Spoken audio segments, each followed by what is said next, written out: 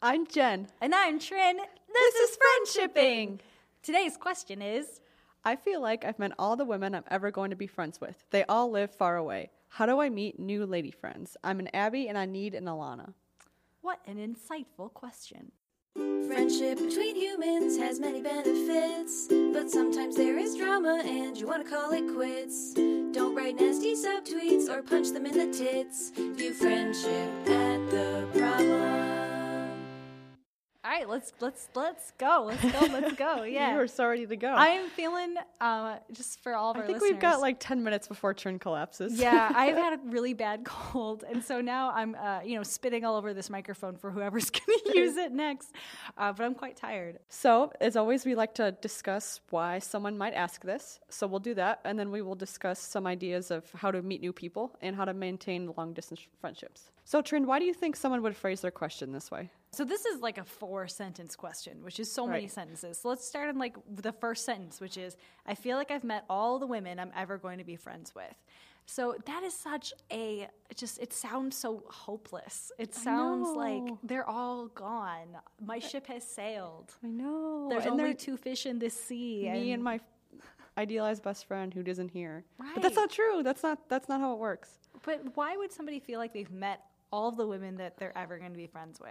Obviously, this person's feeling isolated, Yes. either geographically. We all live far away. Yeah, so geographically. I was trying to think of other reasons, but they kind of told us the reason. So maybe like their friends like moved away from her, or maybe she moved away from her friends, or maybe like she met everybody at like a convention one year and then like she's never going to see them again. Or, like, it seems so unlikely that you've met all of the women you're ever going to be So friends impossible. with. But there are literally billions of women, from what I understand. Yeah, that want to be your friend. Well, Yeah. maybe, but Yeah. probably. Yeah, I mean probably more than a billion. Yeah. How many people are there? Like 12 billion? Let me look this Yeah. up. Earth. Make sure you cut this out. Population. No, this is definitely staying in. Oh, wow. I was way off. It is 7.125 billion, not 12 billion. That's close. If every 7th person you meet might want to be your friend, that's 1 billion people that could potentially want to be your friend. But what if this person has trouble meeting new people? I bet we'll talk about that. like, what if they can't even come into contact with 1 billion people? Right. That seems likely. Yeah. Yeah. God, unless they go to PAX. Ugh, wash your hands. Then there's an actual billion people Yeah, that yeah. you could meet. So anyway. That's partially why they would be asking this. The other part of that is they're looking for their Abby to their Alana. Alana, I think is what it is. I've only seen a couple episodes of Broad City, and I can't remember how to pronounce that name, but I think that's right. That's a Broad City reference, I guess. I've never seen the show, but I know a lot about it from gift sets that I see on Tumblr. Right. And so these two people, Abby and Alana, are very good friends. They touch each other's butts. It's really adorable. And this person has obviously watched Broad City and wants that specifically. But I don't think it's fair to want that specifically, because that friendship, as hilarious and great as it is made for TV. And I think their friendship is extremely realistic, but I still think the idea of having only one single best friend that's your soulmate is not fair to yourself, because you're going to have a lot of friends and a lot of best friends even, and you don't need one person to fill every role. Leslie and Anne are amazing, and I love that their friendship is a big part of the show, of Parks and Rec. But the truth is, like, you probably don't have a single best friend. Like, you have a best friend at work, like I do, like Trin. It's a me. Or you have a best friend that you also have sex with. Not Trin. That's not me. Or you have a best friend that you grew up with, or a best friend that lives far away. Like, it's okay to have different levels of best friendship, and you shouldn't let the media tell you that there's only one kind of best friend. And there's that whole like soulmate situation, because if you're going out looking for your Abby to your Alana, your Anne to your Leslie, that's the same as like idealizing romantic relationships that you Right. see on TV. Like the idea that there's only one soulmate for you. You're a complete person in yourself, with or without a romantic partner, or with or without a BFF, man. You're good just the way you are, and you don't have any missing pieces. Right. That's so true. Well said, Trin. Thanks, Jen. And I think if you're looking for a single best friend, you're closing yourself off to the idea of meeting like acquaintances or friends, or even widening your circle. Like, not every friend is going to be an immediate click, and that's okay. Like, sometimes friendships need time to marinate. I like the thing you were saying about there's like all different kinds of friends. Like, there are drinking buddies. There are people that you would take to a political rally. There are people that you would take to hang out with your cousins. I don't know. Maybe you won't do that. Well, there are people you hang out with at work and people you hang out with after work, and maybe those groups come together, maybe they don't. That's fine. Yeah. Oh, and on that note, let's talk about the things that they can do to Yes. widen their circles. Yes, so let's talk about how to meet new people. I think that would be a good idea for this person. I agree. Yeah. I mean, we were just saying, like, all of your friends know other people. Yes. Your friends have friends. You could do a friendship at them. I've met most of my friends through other people, and all your friends have friends. First of all, you should encourage your friends to invite new people to group hangouts. Group hangouts now need to become your focus. Like, Yeah. you're not going to hang out one-on-one. Fuck Yeah. one-on-one hangouts. Yeah. I'm just kidding, that's fine. But Alger's getting pumped. That was wonderful. You literally lifted your fist. Yeah, I was ready to punch some fools for you. That was great. So group hangouts are now your new best friend, so to speak.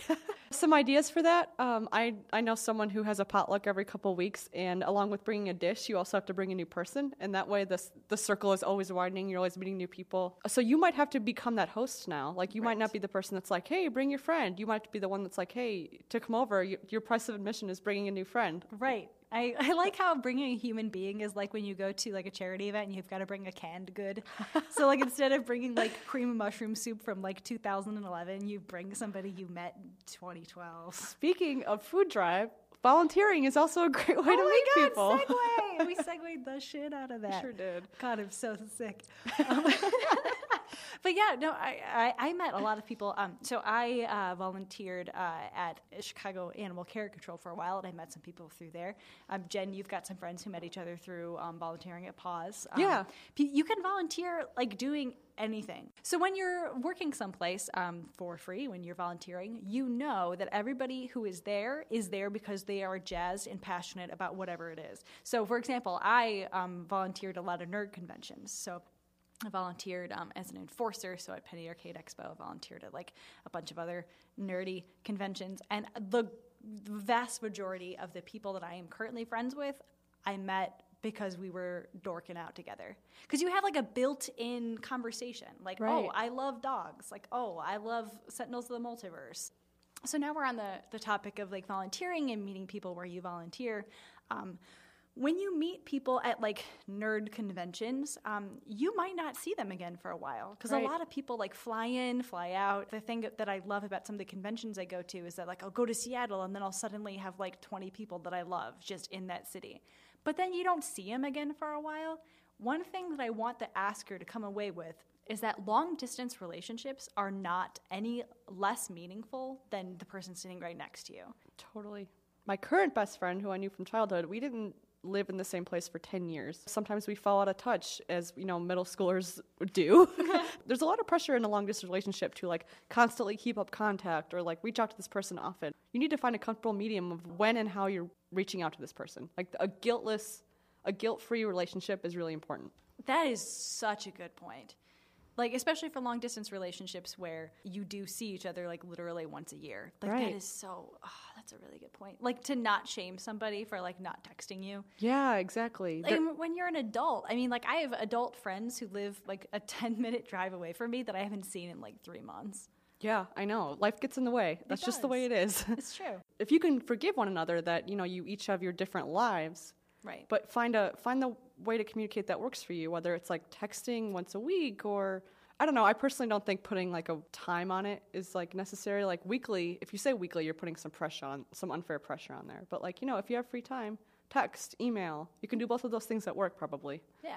And when you're in a long distance friendship, all the little things that you do for each other, whether it's send them a link to a webcomic that you thought you would like, or you reblog something on Tumblr and like you add their username or whatever, you have to consider that you magnify those by like 10. Those are super, super more meaningful when it's somebody who thought of you when you're super far away. You just crossed their mind, and then there you appeared on Twitter. So we talked about why the person might be feeling this way. We talked about how they shouldn't close themselves off and remain open to the idea of meeting new people. And we talked about how to meet new people. Yeah. And then even people not meeting new people, but rather the friendships you already have, how to maintain them. How to value those. Well Yeah. said. Something that I do worry about is that I feel like there's a little bit, this sounds mean, but it's not mean. It's something everybody goes through when you're a lady. I feel like there's something of special snowflake syndrome happening here. And let me explain, because like I said, it's not mean. I feel like I've met all the women I'm ever going to be friends with.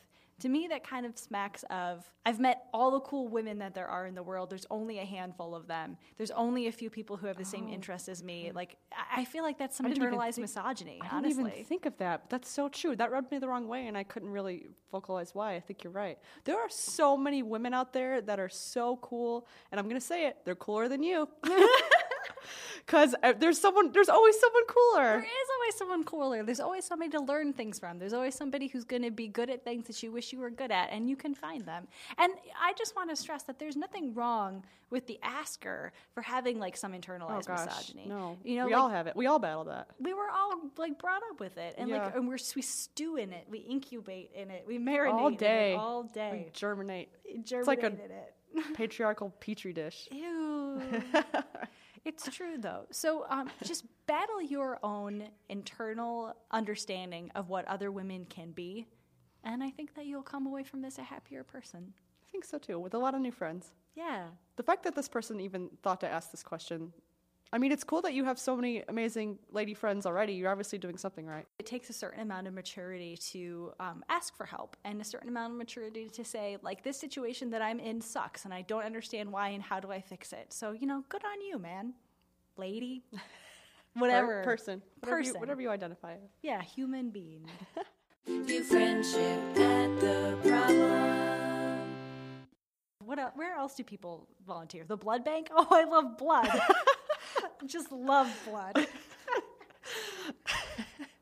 Don't you love blood? Okay, I'm going to have to recommend you don't start a conversation like that if you're trying to meet friends. I freaking love blood. Okay. Oh, no more blood. Yeah.